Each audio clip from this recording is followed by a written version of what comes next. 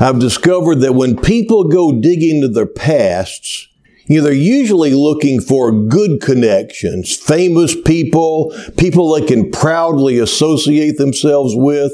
We're hoping to find Paul Revere, not Benedict Arnold, in our past, aren't we? Well, Matthew did a little digging around in order to provide us with Jesus' family tree. And there are some famous people, beginning back in the very book of Genesis. And I don't know if you've ever noticed this about the Bible, but really, it's like a soap opera. Have you ever noticed that? How many of you have watched a soap opera for, say, 10 years? Let's see, one soap opera for 10 years. Okay, then you'll know that through time, people are added to the family, people die, people get caught doing wrong things, and things happen in families, if you watch a soap opera. Well, if you'll read from Genesis through Revelation, you'll see a continuity of a family. Beginning with Abraham, you're going to see, actually beginning with Adam and Eve, you're going to see a continuity of a family and the saga of all that's gone on, all the way to the very end where one of the descendants of Adam and Eve and of Abraham and Isaac and Jacob and all them is going to be the King of Kings and Lord of Lords, ruling over all, and every knee will bow and every tongue will confess that He is Lord. And there's this continuity from the very beginning. Some people want to throw out the Old Testament and say, oh, we don't live by that anymore. But it's a part of the story. It's a part of the story. It's all a part of the story of our Lord and Savior, Jesus Christ. And so, as Abraham looks into Jesus' family tree, we see Abraham and Isaac, and then we see some surprises pop up. People that you surely wouldn't include if you were just making this all up. People that are really there, just like they're really there in our families. Instead, what we see again today is that Matthew goes out of his way to let everybody know the shadowy characters that we see in Jesus' lineage. So why did Matthew highlight sinners? Because that's the point. As far as Matthew's concerned, and as far as the Bible's concerned, that's the point. Beginning with Matthew 1, this is the genealogy of Jesus, the Messiah, the son of David, the son of Abraham. Salmon, the father of Boaz, it goes on down, whose mother was Rahab. This is the second time that Matthew pauses to point out who someone's mother was. And both times, he should have just skipped it and just kept on going. She has a title, Rahab does, and you know what it is. Throughout history, people have titles associated with their names. There's John the Baptist, John the Beloved, Jesus the Christ, Uriah the Hittite. Now finish these for me. Alexander the Great. Attila the Conan the Right. Buffy the You got it. Okay. Now these are usually good things, but throughout Scripture, Rahab has a very unflattering title, Rahab the harlot. She became a believer, and she will be in heaven, and I'm thinking we should start now addressing her as Rahab the helper, with all the choices that Matthew could have made as to who to pause and lift up. Why this one? She's not even Jewish. It's hard to reconcile her inclusion when you consider all this in the light of the Old Testament law about prostitutes. Anybody here, I'm not going to ask you to raise your hands, just think about it. Anybody of you have a past that you're ashamed of? I remember hearing from somebody this past week that was just voicing regret over people that they'd hurt and decisions they'd made and things that they wished they had done differently. How about maybe you have a present that you're ashamed of because of different things that are going on in your life right now. Maybe it's a habit that you're ashamed of. Well, there's good news for all of you and for me. And we see it right here. You see, God went out of His way for you to know that you can be included. If a harlot can be included, so can you. God has made His circle big enough for you. And you know what? You might even be playing a leading role in what God is up to in this world. Now, her story appears in Joshua, looking in chapter 2. And here's kind of a summary of what led up to her really getting involved in things. Joshua is now leading Israel. It's their second time, it's children of Israel's second time to come up to the Jordan River. And this time they were able to cross and enter the promised land. And Joshua sends out a couple of spies, and they sneak into Jericho to check out the city before they invade Jericho. And they're sneaking along the wall, apparently, and then they duck into the house on the wall to avoid detection. And this house happens to belong to Rahab. Now, she recognized them as Israelites, and she hid them. And they were seen sneaking into the city and ducking into Rahab's house. And the king was informed, and he sends soldiers that went to the door.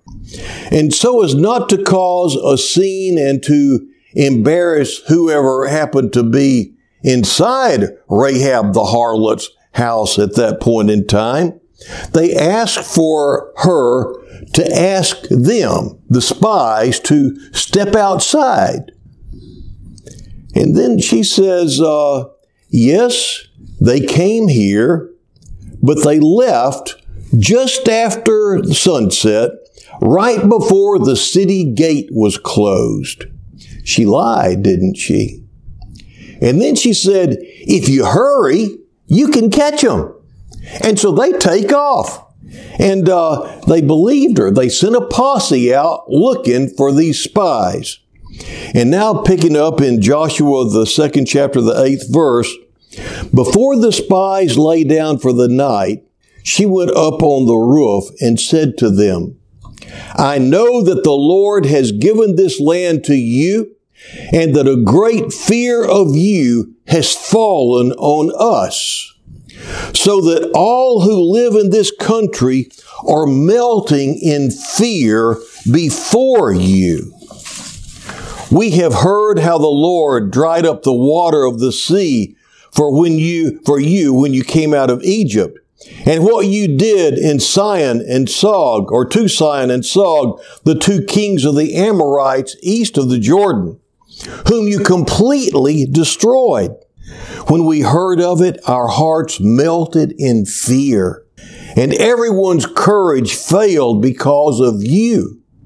For the Lord your God is God in heaven above and on the earth below.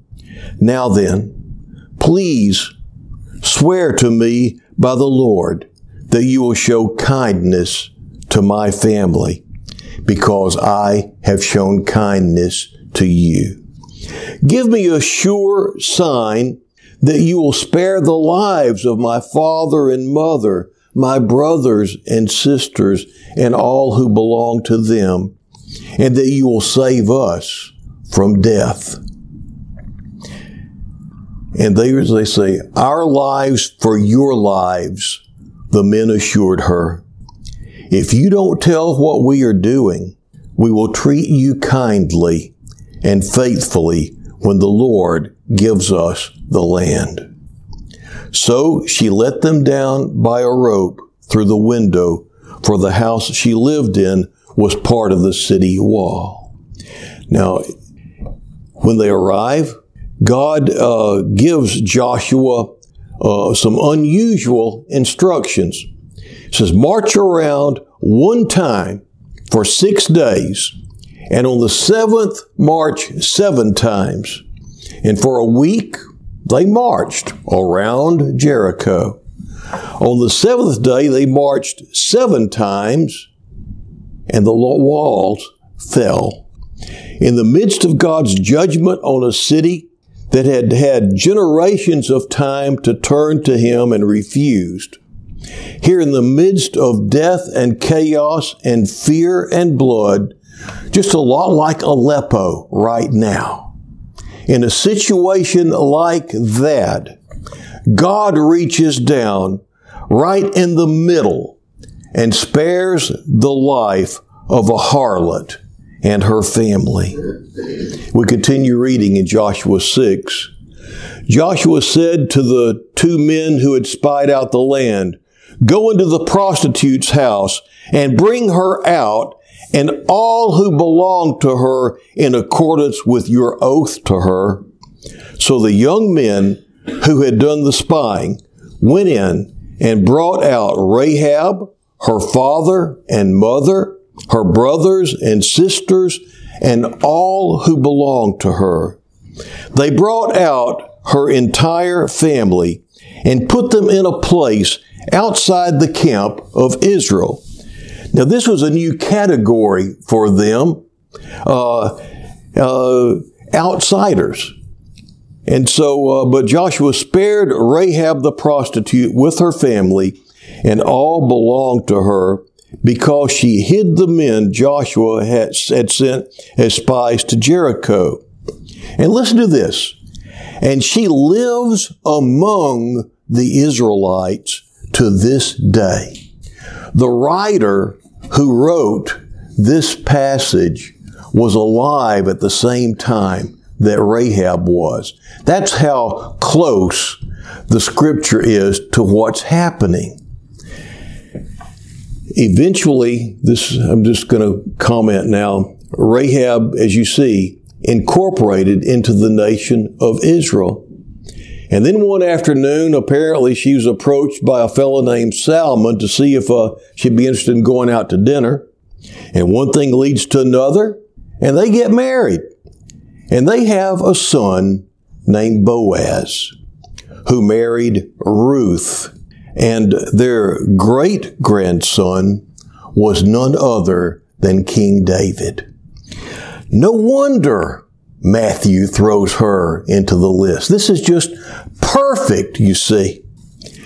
Rahab's story, you see, reflects the story of Matthew's gospel. Rahab, a woman condemned by Moses' law, is shown grace because she believed and acted in faith. Rahab, the foreigner, the outsider, Matthew could relate to that because he was a tax collector. He was an outsider. He was in the midst of the people he was born into, but they did not consider him one of them anymore. Tax collectors and sinners. They were outsiders, you see. He didn't think that he would ever be considered a part of God's people. He didn't think he had a chance. And yet Jesus comes up to him and says, "Come, follow me." And he gets up and he steps into a brand new life. No condemnation for where he's been or what he's done. Just forgiveness and grace and mercy and a brand new life. Rahab, the foreigner, the outsider, she had no platform for personal righteousness. She couldn't stand on her good deeds and say, God, let me in. She couldn't even say that because of what she did for those Israelites that day. Because who she was who she was. But there she is. God's law condemned her. God's grace spared her.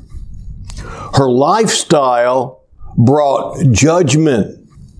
Her faith brought forgiveness. Hundreds of years later, another woman with a past would be thrown at the feet of Jesus. And as I mentioned earlier, the story of Rahab the harlot may have been handed down through the ages, but here in the story of David and his adultery and all, that's a part of his family history. And here's a woman thrown down at his feet, and they tell him that she has been caught in the very act of adultery. And the law says she's to be stoned. What do you say? And he says, and I'm sure that Matthew identified with this as well, and we all ought to as well, let him who is without sin cast the first stone. And then he began to write on the ground. And as I mentioned earlier, he may have just written the word Judah because of how bad Judah was. But all of them, he may have written names. He may have written Judah, Rahab, and all these others that had seen God's grace in their history and in their family lines. Whenever he looks up, they're all gone. And he says, woman, has no one condemned you? And she says, no one, sir. And he says, neither do I condemn you. Go now and sin no more. Guilty? Yes. Condemned? No.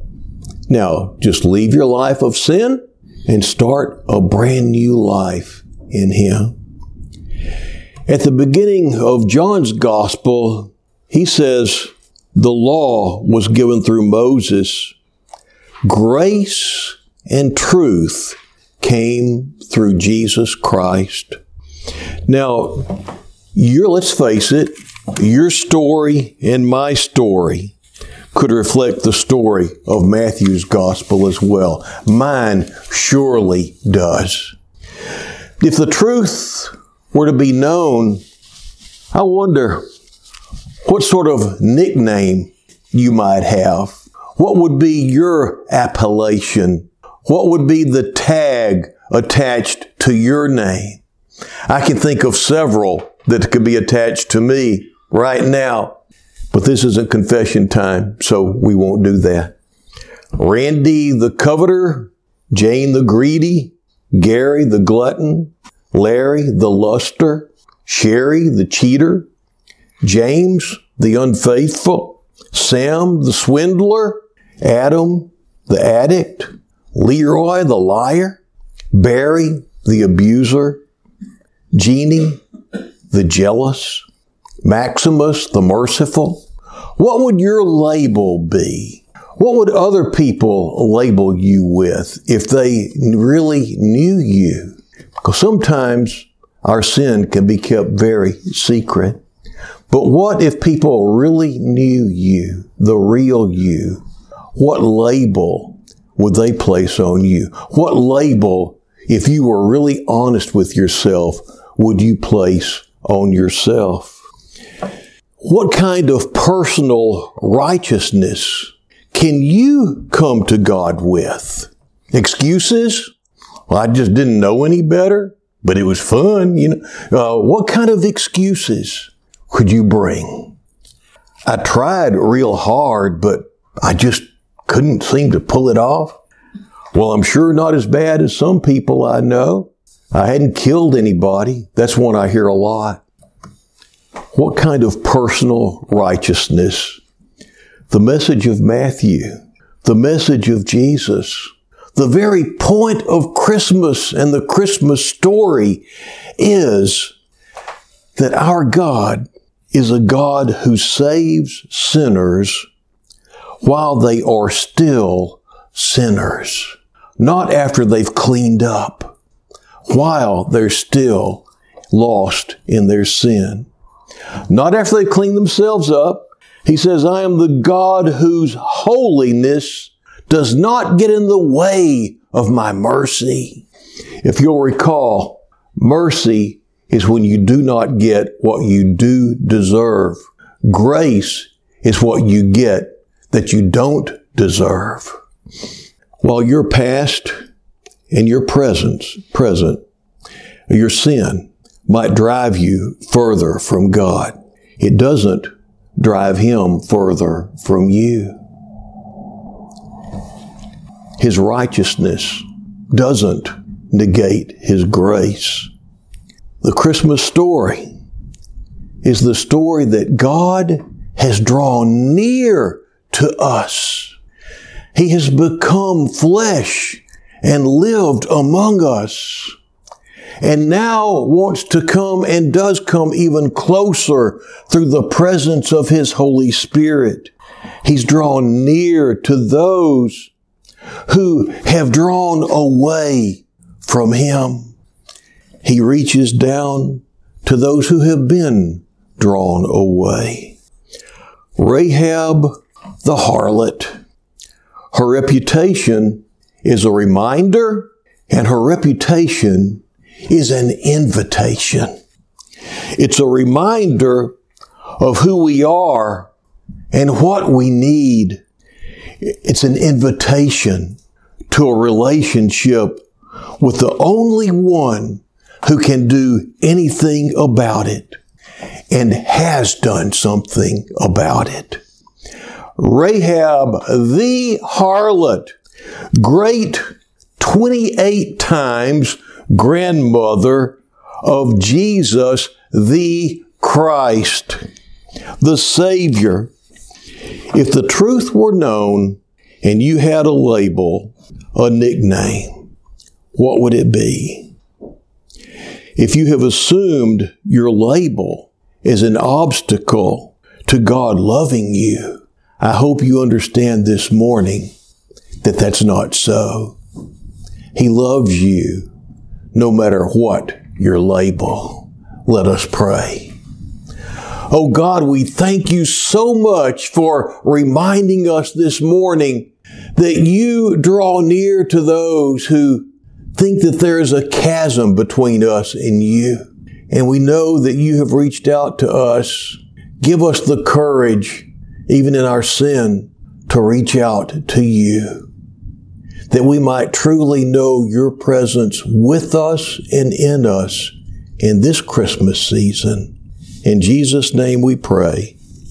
Amen.